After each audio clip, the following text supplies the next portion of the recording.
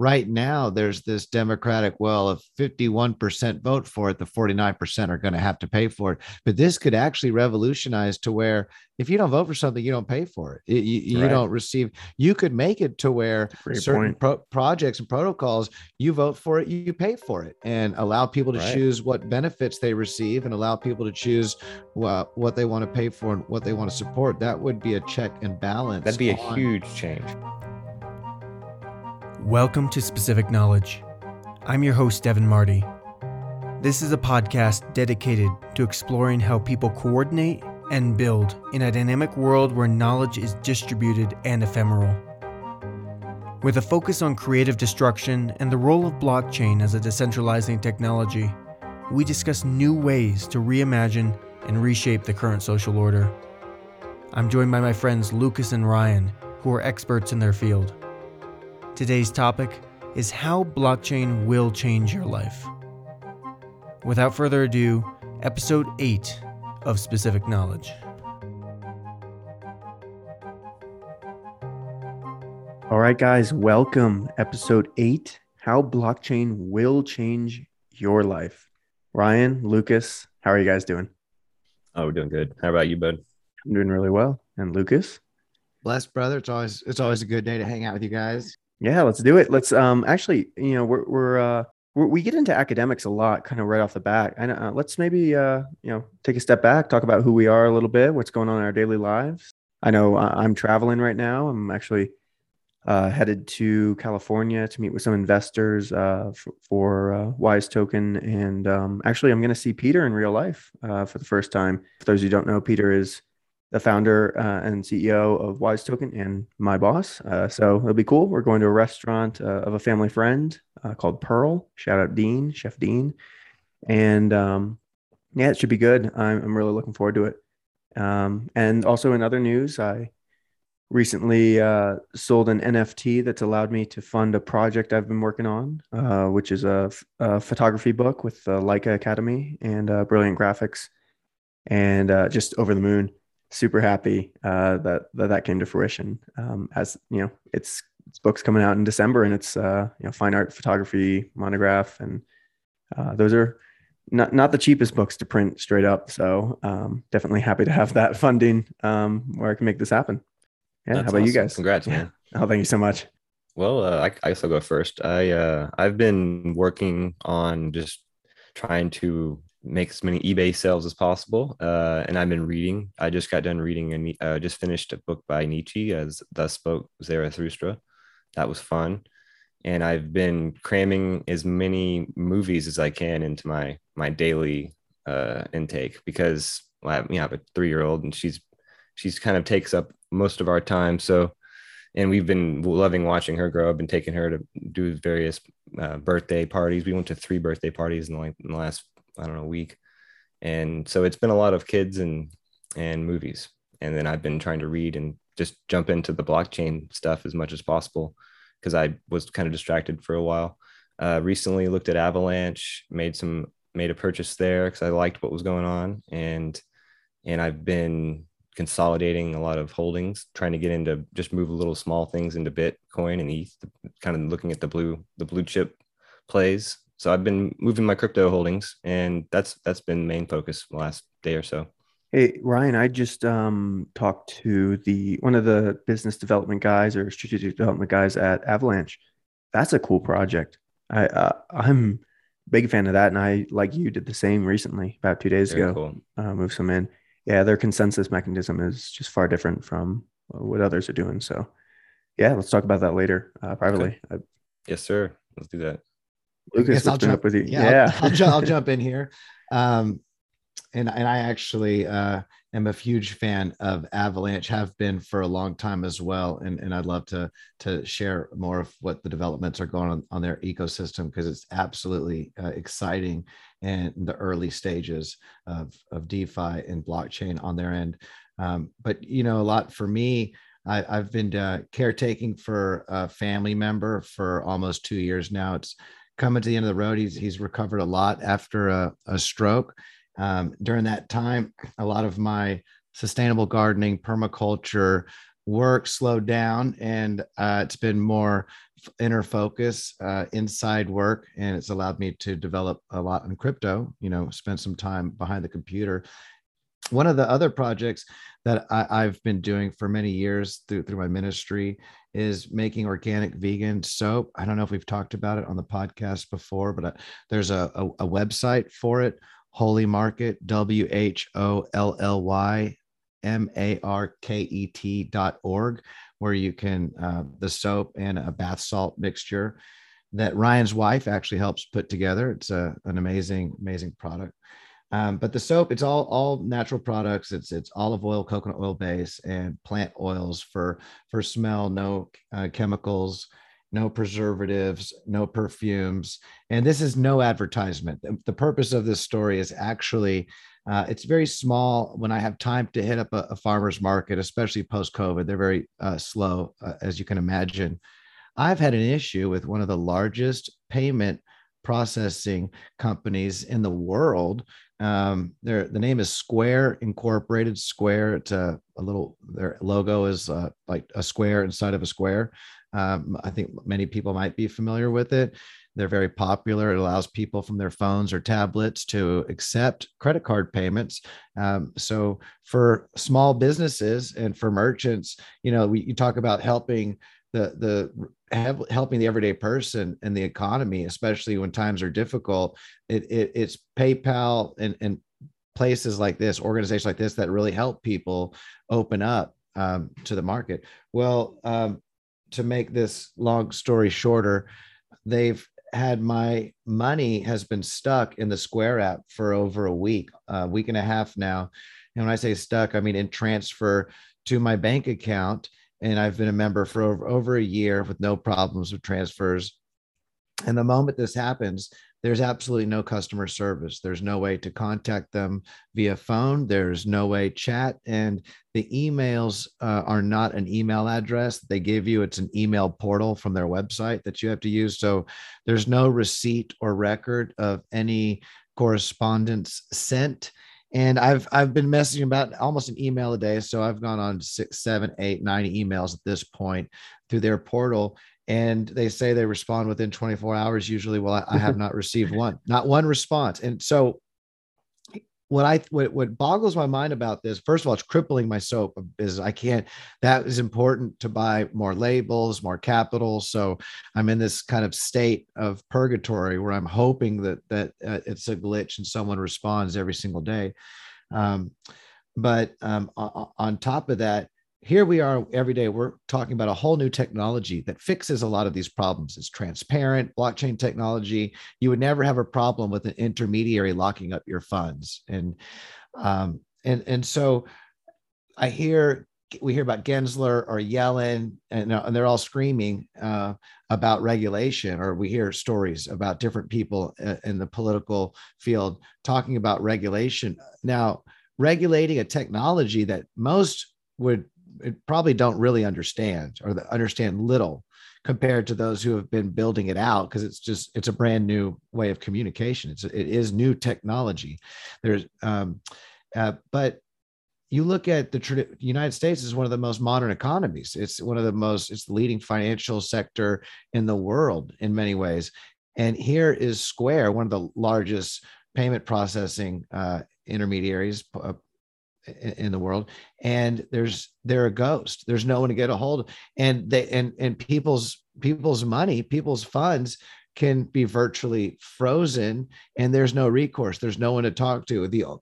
At this point, I either hope that they give it back, or I have to have the resources to go hire an attorney and then go sue the company and hope. I mean, it's such, and this is par for the course. I mean, this is actually the way the system works. I mean, as devastating as this is to me and this small soap work that I do, there are other people who have suffered at the way the traditional financial markets work all the time in similar capacity. So I just think it's funny that with all the regulation of a system that they created, you still have this going on. And that's been my personal, I know that was a lot, but it's been frustrating.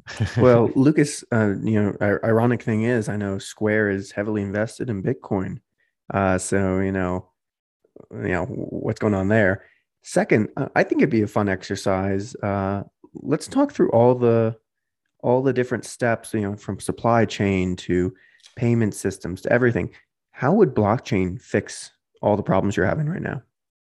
Well, for one, Square is an intermediary. They hold people's funds for point of sale transactions. So in reality, blockchain technology, when we look at banks in general, or the function of many other intermediaries, it well, I wouldn't have to rely on a Square to hold my funds. So Yeah, having access, or having to ask someone permission for a transaction, that the whole purpose of Bitcoin, if we remember, was that people could send a value from one to another without any intermediaries, and without it being that chain being corrupted or perverted. And here we are, and the chain has been corrupted and perverted by an intermediary, and it's based upon what their records and their books. And so I would say, the least of which, just from the Bitcoin digital money side, I wouldn't have to have my keys, my wallet. I wouldn't have to worry about someone else having to get a hold of someone in order to exactly. receive the funds. That's just Yeah. But I would say that, to make it short, is that blockchain enables exchanges where you never have to trust third parties to have custody over anything. It can go from user to user directly without having to go into a bank account that's controlled by a corporation. Yeah, it's huge. Well, hey, Lucas, I hope you get this figured out, and we're here to help too. I know Ryan's already lent some help, so um, but this is also a perfect segue into what I think we want to talk about today, which is, how does blockchain change your life, and how will it change your life? So we've got some things, no hard set list, but some general ideas that I think we could go over that would affect pretty much everyone's daily life, from sports to education to payments to banking to transportation to energy consumption. So yeah, I think we'll hit on a few of those and just kind of riff. Uh, how's this going to change people's lives? So Well, Luke, one of the ones I like to think about first is identification, because it's so huge. important Yep. to so many other elements of how we live, from travel and yeah, buying and selling, and just getting in, whether or not you're can rent a hotel or rent a car, or your ideas comes up a lot, right? So this idea of separating ID from state-based entities and having a blockchain a solution, that's something that's been thought about for a long time. But recently, the NFT technology has shown a technical pathway to where it could become a reality. And so if you're not familiar with what NFTs are, those are non-fungible tokens that can interact with can interact with real world assets. So the idea being is that the quintessential example is a piece of art, right? You could have a photo of an art piece, and then encode in that an ownership that says whoever controls this token has ownership over this piece of art, or royalty. It could be done with royalties. But the key is that it's about non-fungibility. And that word is kind of scary, but it just basically means that it's unique. So something that's fungible is not unique. It's you put it into a pot, it's the same as all the others, right? So it's like a bushel of wheat, right? Of one bushel of wheat, another bushel of wheat are fungible, or a dollar bill, another dollar bill. Whereas non-fungible would be, there's something unique about this one that makes it different from another.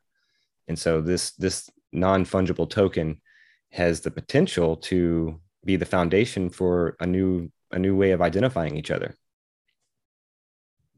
Yeah, I mean, it's ownership of now, physical things, but also virtual things, and also things that are, like you said, kind of in that interim, that this mystic space. What is identification? And it allows you to prove, first of all, own your identity, and then prove it in a trustless way that everyone's like, yes, they own those things. That ID owns those things, and that ID belongs to this person.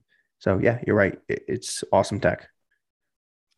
And I from heard, that, okay, yeah, go ahead, Luke. I was to say, I heard you touch on something about art that I want to continue, but from that, go ahead. Keep on with your Oh, I was just going your to say this train of feeds thought. right into the next subject that deals with NFTs, which would be the exchange of property, with deeds and titles to It's going to be assets. big. Yeah, it's All going to be right. very big. I'll jump in before that and let you carry on with that. Because I was going to mention, I'm really a big fan of how blockchain has changed the world for a lot of people. My mother, I grew up, she is a singer and has a few albums even on iTunes. Maria Williams band, um, Maria Williams hybrid singer, and shucks, I forgot I know she's on Spotify as well, but an artist, you see what artists go through in their work. The artist formerly known as Prince changed his name because of the issues he had with contracts over the royalties in his art and his music. So I'm really excited about, people are seeing CryptoPunks and NFTs as digital art, but it's more than just that. Yeah, it's really cool to see artists being able to, embedded in a smart contract, be able to receive a percentage of every sale that's ever made on that piece of artwork. That's something that historically has never ever been able to do. There's never been a technology where once Picasso or Van Gogh sells a piece of artwork, every time it's sold after that, money goes directly into their bank account. And historically, the artist starves in a sense that their artwork makes money multiple times, way long after it's left their hands. Rarely are they able to sell it for a large amount, and even if they can, it's always sold for a lot more afterwards. So, And there's for times where people don't become famous until they die, right? Yeah. Artists, all that's a thing. but either way, they would have some ability to keep some of Exactly. the value of what they've earned through that to their family and through their. Now, singers as well. So we look at the blockchain. NFTs are there for digital art. And I know I've mentioned apocalypseartclub.com and Jeff, he has beautiful spiritual NFTs, digital art, that are working to build out an ecosystem where every time it's sold, um, a portion goes to a charity of choice, and interesting things like that. But in music, there's already things like audio chain. Audius has been talked about a lot lately, and I know there's something else that's to be coming out also, audio chain. But those are two music NFT plays that bring users directly to the musician, like a Facebook or social media platform, where you can tip or share, share value to the musicians, those of you appreciate directly, and the music that they create being moved, sold on, and passed on as a way for them to be able, built into the code, to benefit. And that's all done through smart contracts, through blockchain, and in the same manner of how the NFTs work. So I'm excited about that everyday example. Everyone loves music. I mean, not everyone. I mean, I, I would say everyone, Yeah. so someone's like, I don't like music. Well, all right, maybe not, but most, I would say, I love music. A lot of people love music, and for music lovers out there, and for people who love to support the artists that they enjoy, this helps. This creates a new dynamic that has never before existed. And I think that's one of the exciting things about blockchain that we forget about. And I know specific knowledge, you've thought about this, and Ryan, we talk about this all the time, but in a market economy that's free, you can never plan for the best way to do things, because we don't know. There are dynamics out there that have never before existed. Like, we can't, how can we regulate something that's never, this is a new dynamic that has never before existed. And it's like the black swan that you can't plan for. There are things outside of the model. And so it's nice to be able to have a way of living where we accept that part of nature and that part of ourselves and that part of knowledge, and instead of fighting it, and we allow that to flourish, and we make use of it, because that's really what we're talking about here when we talk about freedom in that regard. Well, I think it kind of highlights this struggle that's inherent in technological progress, and that there's long term the benefits are just amazing, right? Like if you look at the horizon, at changes that came from whether the automobile or the internet or the printing press or whatever, the loom would be a classic one. These are changes that are just amazing, and then the effects they have are awesome, and then for the good, all for the best for the most part. yet when you zero in on it, there's always some group that's in the short term, going to be displaced. And so those groups tend to have they tend to have a natural incentive to resist these ideas, these technologies, and they want to limit them and kind of put them in a box, so to speak, so that they're not able to transform the world overnight or in the very short near term. And oftentimes they're successful. People think of the Luddites. That's the classic example of the smashing the loom. But then there's always, even with the internet, there's been industries that are clearly not going to that didn't survive the internet revolution, right? And the automobile, the horse and buggy, so it's a perennial thing. And so I always feel like there's always going to be resistance. But blockchain is unique because it doesn't just seem to have application in one narrow sphere, whether the loom did with spinning wool, or with the fabrics and textiles, or printing. It might be more like the internet and the computers, in that it's going to have a complete change that's going to wash over every sector and every sphere of life. And so for that reason, I feel like there's just more enemy. You got many more enemies of it, right? There's the banking class that's upset. There's going to be more, right? Record labels, if we're talking about artists. Record labels are another one, right? So I think it's good to see all the changes, but it's also good to kind of imagine like where the potential pushback could come from, and to start creating the kind of arguments against those, to anticipate those counter arguments against the technology. Because I think the pushback is well underway. Oh, for sure. Yeah. But it's just going back to the artist, just in that one group, not even just the royalties on their music, but also the ability to sell merch, instantly peer-to-peer, tickets. That's a huge one with NFTs. Tickets to concerts can be made, these virtual identifiers that, you can go in, and I know companies doing this. Shout out to, Praise Token, they're building a, Pokemon Go style, where the artist, or, probably the artist manager or whatever, can drop tokens all over in virtual space, and you can go around with your phone during the concert or beforehand or after and collect these, and they represent real life things, maybe a t-shirt, maybe tickets to another show. And then what you can do is you can put these on the secondary market, like, scalpers already do. Well, now there's no need for scalpers, because I can just peer-to-peer, say, hey, this is what I'm selling my ticket for, or whatever. Does anyone want it? Maybe you create some more hype because more people want it, and the ticket prices skyrocket. And there's like a lot between community, between, application of, I don't want to call it supply chain, but getting people to certain places, and just the artists themselves being able to be more empowered, and able to control, hey, Apple, you're playing my song on your service. That means I get 50% royalty. Well, Apple probably doesn't love that, but if the song's popular, they're going to put it on their service and have to pay that up.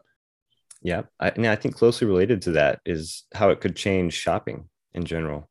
Yeah, let's talk about talking about the tickets being airdropped. I think other forms of airdrop, and of course, payments, the way that's changing the way people pay, point of sale payments, and as they shop. But the one that I'm thinking about that blockchain could really change is the authentication of goods, because there's such a black market for knockoff things, right? Like bags and watches and shoes is another one.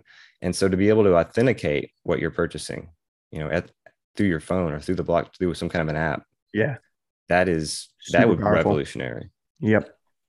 I think it's like, if we're talking about watches, 90% of all Rolexes are fake or something like that. It's like just a ridiculous number that can be dangerous. If you're buying it online, which a lot of is, post-COVID world, we have a lot of e-commerce, online, and you don't know what you're getting. That's a lot of money to spend online and realize that, hey, this is just a really good fake, and not even know that until your friend points it out. And then aside from that too, there's also another ethical dimension that you can look at with this, in terms of the supply chain and slavery, right? There's being able to track your goods in the intermediate stages, and to see whether or not this is an ethical production process or not. That would be another one, that this is going to have an effect on. It's going to be huge for the fishing industry, if you know anything about. And chocolate. Yeah, and chocolate. Yeah, Hershey making the comment. Mm-hmm. I think you brought that up a few podcast episodes ago.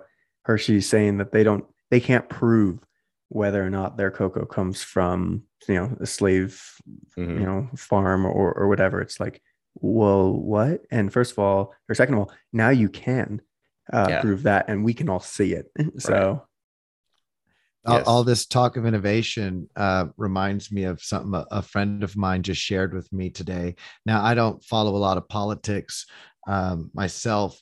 This is not to support anything. I'll let everyone make up their own mind. But I gotta say, have you heard of Ted Cruz from Yeah, Oh, of yeah. course. the senator? Okay.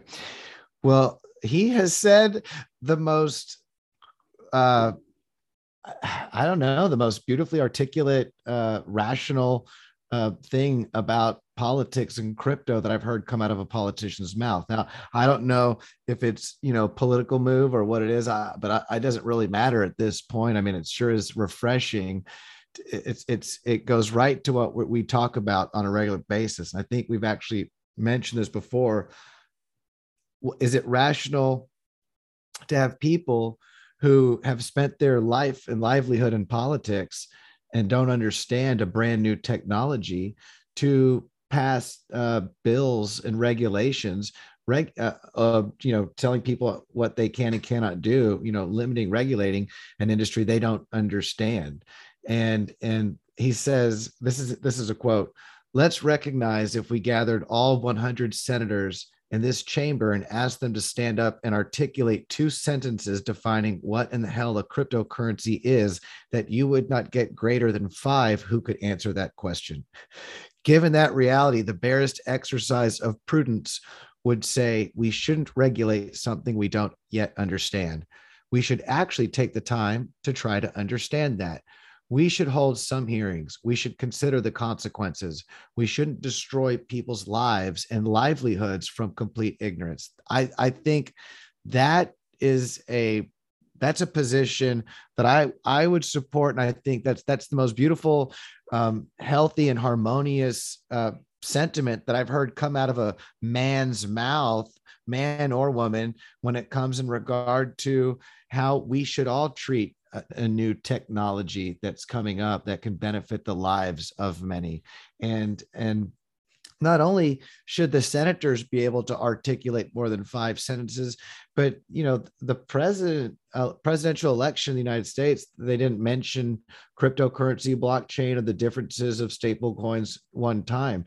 So the whole population has been kept in the dark. It would be better, I feel, for politicians, like I feel what he's urging, to promote a conversation around an education around long before regulation. In fact, there should be like a 5-year or 10-year crypto plan where for the next 5 years we're going to push for cryptocurrency blockchain education, so that at that point in time we can decide what regulations we make, like a time period. So you want the population, you talk about later, a democracy and how blockchain affects things. We definitely always prefer a population to have some awareness of what it is that they're making decisions on. That's definitely something we want to promote. Well, yeah, Lucas, I really want to speak about this. Maybe we end on this note because I think we have a lot more to say. But with the whole politics, voting, everything. But let's go into kind of what you dipped into, which is the education of this. How does blockchain change education? Not just about blockchain, but just education in general. What do you guys think? Well, we were talking briefly about it earlier, and you mentioned a project that what was the name of it? I'm sorry. DIDS. Oh, decentralized ID. Yeah, Cardano's Yeah. doing a lot with that in Ethiopia specifically right now. Okay. Yeah, and then you were talking about how you could take classes and get certifications which would follow you, and then employers would be able to like search for people who have those credentials.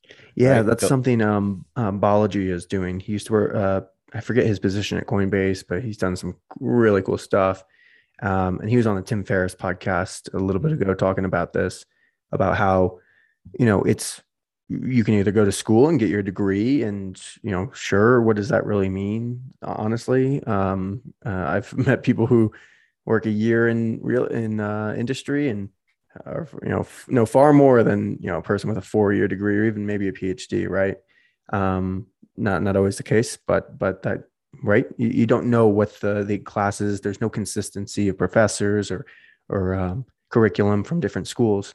So what if you could absolutely know what a person has done? If we're talking coding, you know that they've done this line of code here, this line, and they've gotten rewards for it along the way. So they're micro tasks with micro payments and micro badges. So I do my line of code for this company. They give me, $1. I do my other line of code over here. I get $1. After I do so many of those, I get a badge that says, hey, you've done what you're supposed to. You're qualified in JavaScript. Moving on to Python, moving on to C++, all the way up to Haskell or Solidity or whatever crazy coding language you're in. And you do that the whole way up. You get the same amount of credit hours that you would at a university. And now I can, as an employer, type in exactly the skills I'm looking for and have those people with their certifications and the non-fungible certification that they've done this and that this is tied to their identity. Well, now that made the hiring process remarkably easy. No more headhunters, no more time wasted on searching LinkedIn. Yeah, it's, and I know that would revolutionize a lot of things in terms of education and employment, right? Yeah, and it makes it, because why do you get educated? Honestly, for most of us, it's to get a job. I think for some of us, it's for personal enjoyment and much more beyond that. But the biggest part of going to university is to get a job, right? It's all about job placement after you graduate. So that solves that, in my opinion. Yeah, and it bypasses the university. Yep. Mm-hmm. That's the best part about it, because that's a really expensive hierarchy that I think we're all recognizing is time to evolve a little bit. And think about it. Those people are getting paid along the way to do this work and get the certifications. They're teaching themselves. They're maybe joining groups to do it together. I don't know how they want to organize that. That could be a solution. I'm sure biology has a solution for that, but they're not paying $60,000 a year. They're getting paid, right? Small amounts, but better than the alternative. Which is great, because it incentivizes people to actually educate themselves. Because if you look at the cost disincentivize investment, right? And if you talk about the massive cost of education, that's going to disincentivize a lot of people from getting into that in the first place. They're going to think, well, I don't want to come out with that kind of debt, or I don't want to pay that up every semester. I can't afford that. So that's going to be one more person who doesn't build up their human capital. Yep. And now with this kind of environment, you're switching the incentive. And even if you don't have a lot of money, you can actually make money by educating yourself. So, I mean, I really think that's fantastic. And when it comes to education, it's not, we don't live in a vacuum. It's connected to other aspects of the market, and blockchain would revolutionize other parts as well. Blockchain is a currency. Digital money on the blockchain is a currency that can't just be stimulated and manipulated and have trillions just printed and spent on large subsidy programs. There's no doubt that the problem with the bubble that's probably about to pop, if it already hasn't, with the U.S. education system and the loans, is that you have an industry that's subsidized federal loans for decades that have guaranteed and just pumped money into the bank system, which has sprung up a whole bunch of universities trying to get that free money. You have all these universities. So, there's absolutely, like the home bubble of 2008. There's an education bubble that's going on. You're hearing in the background a lot of relief. You're hearing, oh, this group of people had their loans forgiven, and this group of people had their loans forgiven. Yeah, well, wink, wink, nudge, nudge. A lot of these loans were these huge costs, these huge burdens that were kind of created through all the stimulus in the first place. An education that you would hear when I was growing up, you'd hear your parents saying, well, when I wanted to go to college, I was waiting, I could wait tables and I could save some money and have a place and go part-time to night school or something like that and get you look at the cost of college and on any level these days, and there is no working a small job and going to night school on the side. I mean, if you're not getting grants, federal Pell grants and federal subsidies or support, then you're working full time. And you're taking loans. And you're taking loans, right? Or you're saving And up. you know what? I think you made a good point drawing a parallel between this and the housing bubble, because it's not just a matter of overproduction. I'm sure that's probably a part of it, but it's more than that. It's a matter of misallocation. So if there's really all this massive flood of money coming into education, and you can just get a loan and get a degree in basket weaving or in some niche thing that there's no market for, and when you graduate, that's a misallocation of resources, right? We're throwing all this human energy and capital into something that's yeah, you might like reading those books, and that syllabus might speak to you, but if there's no market for it, then why is it cost that much, right? You could do that. Couldn't you download those books and that syllabus and get all that for free and just study that stuff on your own? Mm-hmm. Like, so why are we paying collectively as a society, the massive amounts of money to educate people on paths that have no real value at the end of it? And it's the same debt if you wanted to go get a mathematics degree, right? And it's like there needs to be, and what we're talking about with this blockchain solution, it does kind of write those incentives, because now you wouldn't spend time learning how to code on a dead language, because there'd probably be no pay for it. And then at the end of it, you think, well, how's this going to help my marketability? Well, it won't. So, and there's not anybody there paying you, subsidizing it with a subsidized loan, then there's not going to be a mechanism to get you into that on that track. So really, we're looking at a way to kind of get rid of that undo some of this misallocation that we have with the current system. Yeah. I do believe the biggest part also of, it's universal prestige. So I guess there's two things here. One's reputation personally, and the other is a network of a reputable network. Those are two things that you can absolutely get in the ways Balaji is proposing. You can create these, online networks of people who, first of all, we'll talk about reputation. You have more badges, you have more reputation. You've done more. People can see that this guy, whoa, they're impressive. They've done a lot. Maybe they should be teaching people. Maybe they should be my mentor. So you get this network inherently, because you can just kind of search everyone and see everyone. And also the reputation is there. Maybe every time you contribute to conversation, you also get I know on Reddit, it's like karma. Maybe you get some, karma credits that are NFTs that, if you do want to, and this is not my idea. Again, this is an idea that Balaji talked about. If you want to transfer your reputation to another pseudo-anonymous or a fully anonymous person or account to be able to say something contrarian, if it's against in academics or whatever, that would otherwise tarnish your own reputation. Well, you can do that. You can be like, oh, everyone sees this guy has all this reputation, all this karma. Maybe we should listen to them. Maybe this is someone who is taking the time and the consideration to be anonymous to say this because they understand how important it is to say. So, there's that aspect too. And I think blockchain solves both the network and the reputation. I wouldn't solve, but it replaces those two things that are offered by prestigious universities.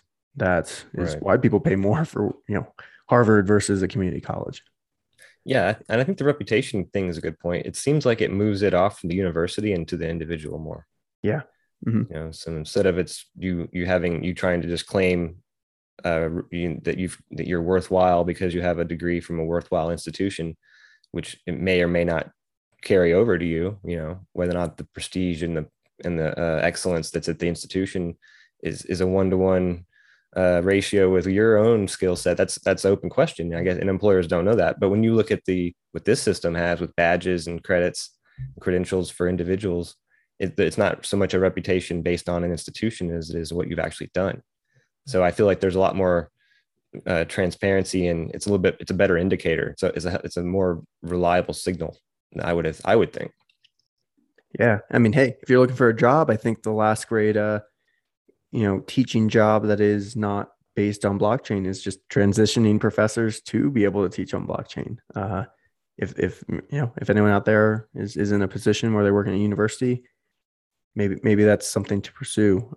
What Ryan, what else were you thinking? I think next we could touch on health records because it's Yeah, pretty real. It's kind of related to the it is NFTs. tangentially for sure. Yeah, and well, one of the problems with health today is that the record management thing is so clumsy, and you have oftentimes you have to physically take your papers to the next doctor, right? And so the NFTs and blockchain could potentially set it up to where you own your own records, you to control what you control your own files, and you give permissions and access to who you would like, right? So if you need to go to the dentist or a heart doctor or a foot doctor or whatever, you could open up and give access to those records on the blockchain without having to get permission from your old doctor, or making sure they coordinate, or dealing with the clumsy nature of moving physical things from one place to another. It would kind of automate, and this could be done through smart contracts easily. Yeah, and medical permission, if we stay on the same topic, is this is something Charles Hoskinson talked about, is that maybe if he's over in Ethiopia unconscious and he's carted into the hospital, the doctor there calls his doctor, says, "Hey, I need Charles's medical record stuff. He's unconscious and we have to operate." His doctor in America is gonna be like, who is this? Like, I can't give you his stuff. Like, I have to have his permission. Oh, well, he's unconscious. Well, you know what I mean? So being able to, first of all, if the doctor has the verification, sort of like what we just talked about with the education, they can prove who they are. They can send that, not even have to send it, but just on blockchain. Okay, that's a verified medical doctor in this country with these procedural, experiences and whatever. Now Charles, or the doctor in America is comfortable sending, first of all, only what needs to be sent, because you don't need to send everything. Through blockchain, you can send just certain things and leave the rest, blocked or just never sent. So that's life-saving. And in a bureaucratic system where, sure, it's privacy and HIPAA and all that, but it solves all those problems. I mean, there's a lot of issues there with trust, and boom, all gone. Yes. And there could even be like a physical bracelet or something you wear that, sure. That if you're in proximity with the records are sent automatically, because they presume that you were with the patient directly, right? Yeah. The potential for that, there's all kinds of options you could go there. All you have to do, bracelet and phone, so you have dual authentication or something like that. So it's not just someone stole my bracelet, now they have my medical. Sure. You need my phone, two-factor. Absolutely. That's a great idea, guys. What are you doing after this? Starting a medical company, I guess. Awesome. I'll tell you another great use of blockchain that I've been excited about from the beginning. And maybe you guys remember projects surrounding this idea, but the idea of DAOs, decentralized autonomous organizations, and the movement to decentralized communities. Yeah. I'm really into, and I think maybe it's too early, but as you know, I've expressed my desire and passion for putting a church or a ministry on the blockchain, but just beyond any sort of community, there are many different types of jurisdictions. We're talking about new ways of people coming together based upon common understandings and similar beliefs, and so that's beautiful, because we already accept a world of multiple jurisdictions. You go from one county, one city, one state, one country, and there are people who live around even from one neighborhood to the next with different restrictions on their deeds and different rules they live by. So to be able to create communities brought together through the blockchain based upon common understandings and create community around that, I'm excited about that as well. I think that a lot can be accomplished by bringing people together of like minds to make the world a better place. It allows people who used to be segregated based upon location, or segregated based upon opportunity. And blockchain is creating a technology that pretty much allows almost virtually anyone to connect in this new worldwide, this new layer to the World Wide Web that is empowering people from just their cell phone. right? It's giving the ability to take your cell phone and send messages or send value to someone anywhere in the world, and it's completely secure. It's completely safe. And I mean, look, Facebook and WhatsApp, and you hear about these other centralized protocols that people trust to send data and information, and their information is being farmed and used. And this is a technology that allows people to take back control, like you guys were talking about with their idea. Take back control of your resume, take back control of your information. You choose how much of those medical records need to get released. You choose how much information you desire to share. So yeah, it kind of opens up the question to what is potential does blockchain have to change the way we live together in governments and democracy, voting, all that whole thing. Yeah. Hey, let's get into it. Now, Lucas brought it up earlier. So voting, I think this is obvious for us, but how does it change for the average person who's living in America, Ethiopia, Brazil, wherever?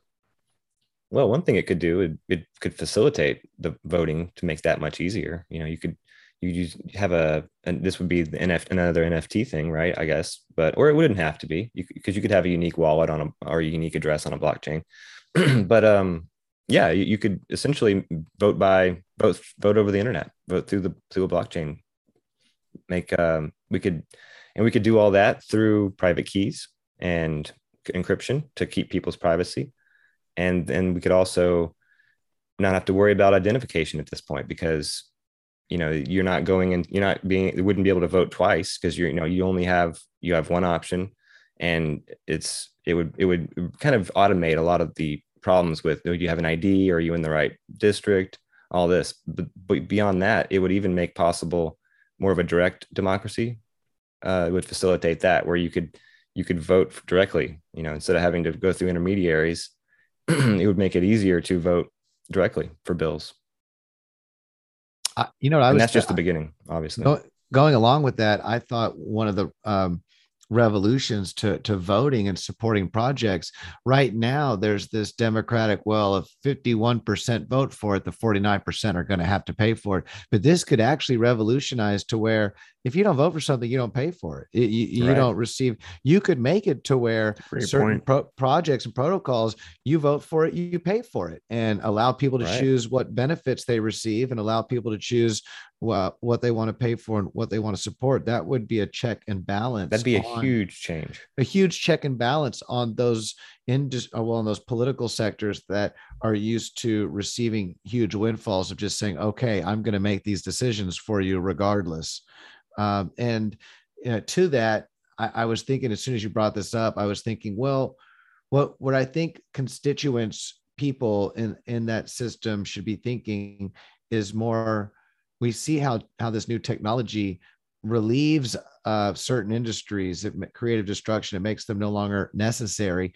And when as a people, when do we actually say, okay, you know what, maybe this current model, it doesn't really work anymore. I mean, it was great for when we had it, but for the technology that we have right now, it doesn't make sense to try to force everyone into this hierarchical, slow, representatory.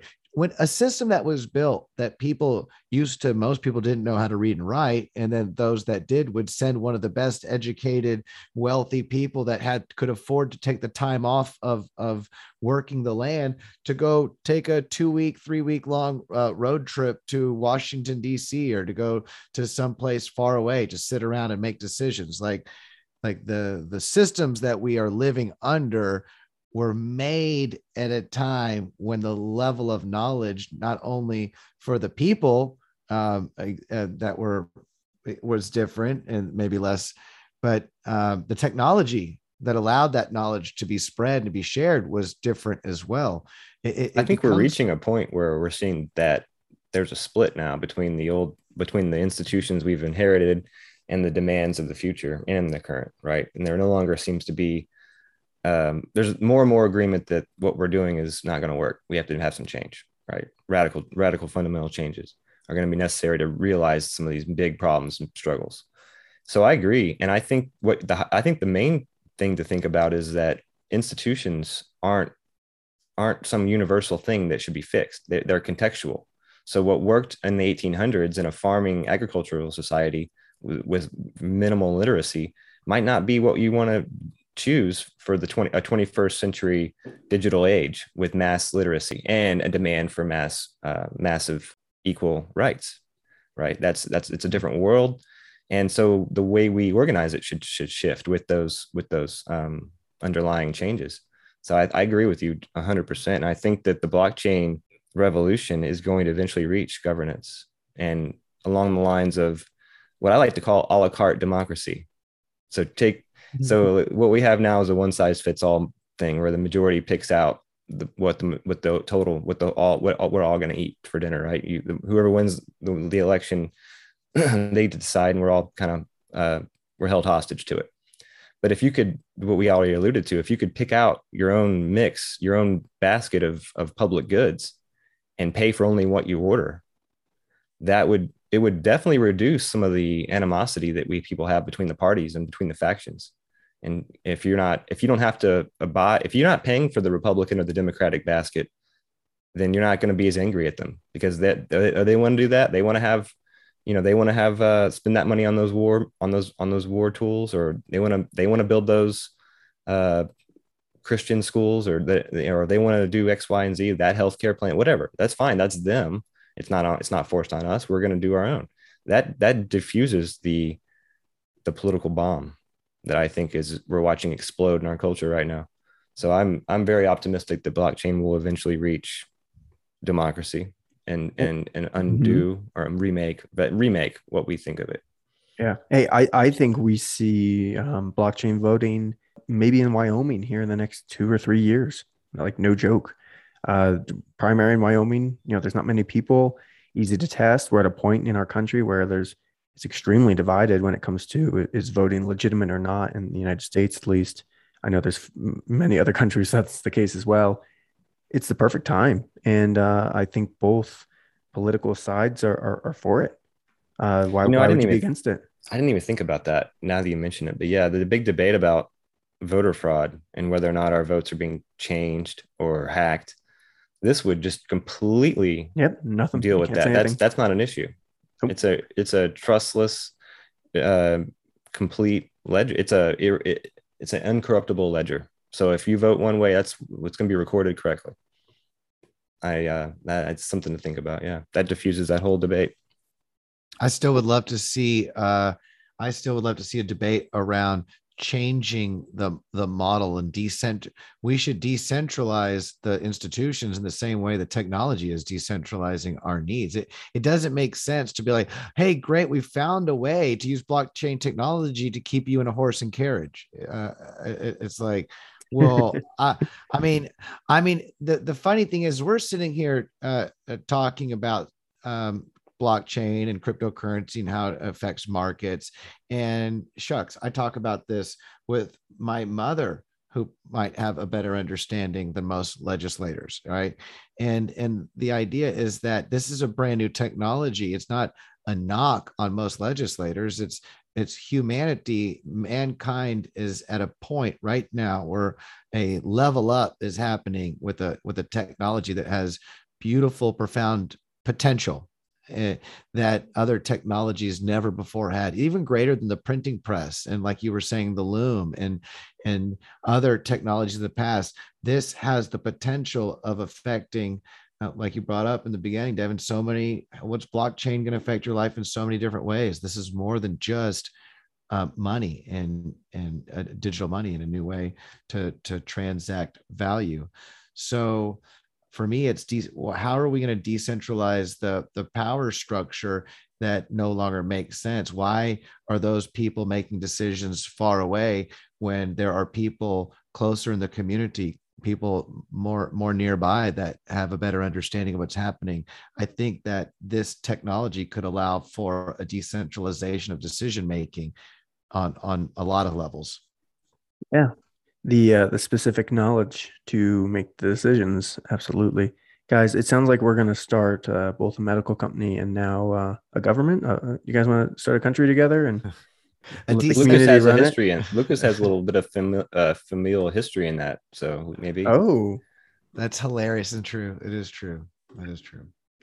we'll go into that later on, I guess. Yeah. well, guys, That's a long story. that's how we'll start out next week. Yeah. I want to say I think this was a great discussion. We touched on IDs, artists, music, shopping, education, medicine, voting, and government, and how blockchain across the board is going to change all these things, and how it will be very evident to you that these things are changing. You don't need to own Bitcoin today for this to be your reality in a year or two. These are all things that are empowering for you, that help you and make you a decision maker, and give you the power to control your own fate and control your family's fate and your community, and not as a single entity, but as a unit, a harmonious unit. That's the goal, that's the dream, and that's we're not far away from it. So I want to thank you guys. Appreciate you taking the time, as always. Always have a blast with you guys. Thank you. Yeah, thank you, bro. Thank you for your time. I know you're working hard. Send my love to Peter. Yeah, I will. We'll send you guys a picture. I love Cool. it. Looking forward to it, brother. All right. Have a good one, guys.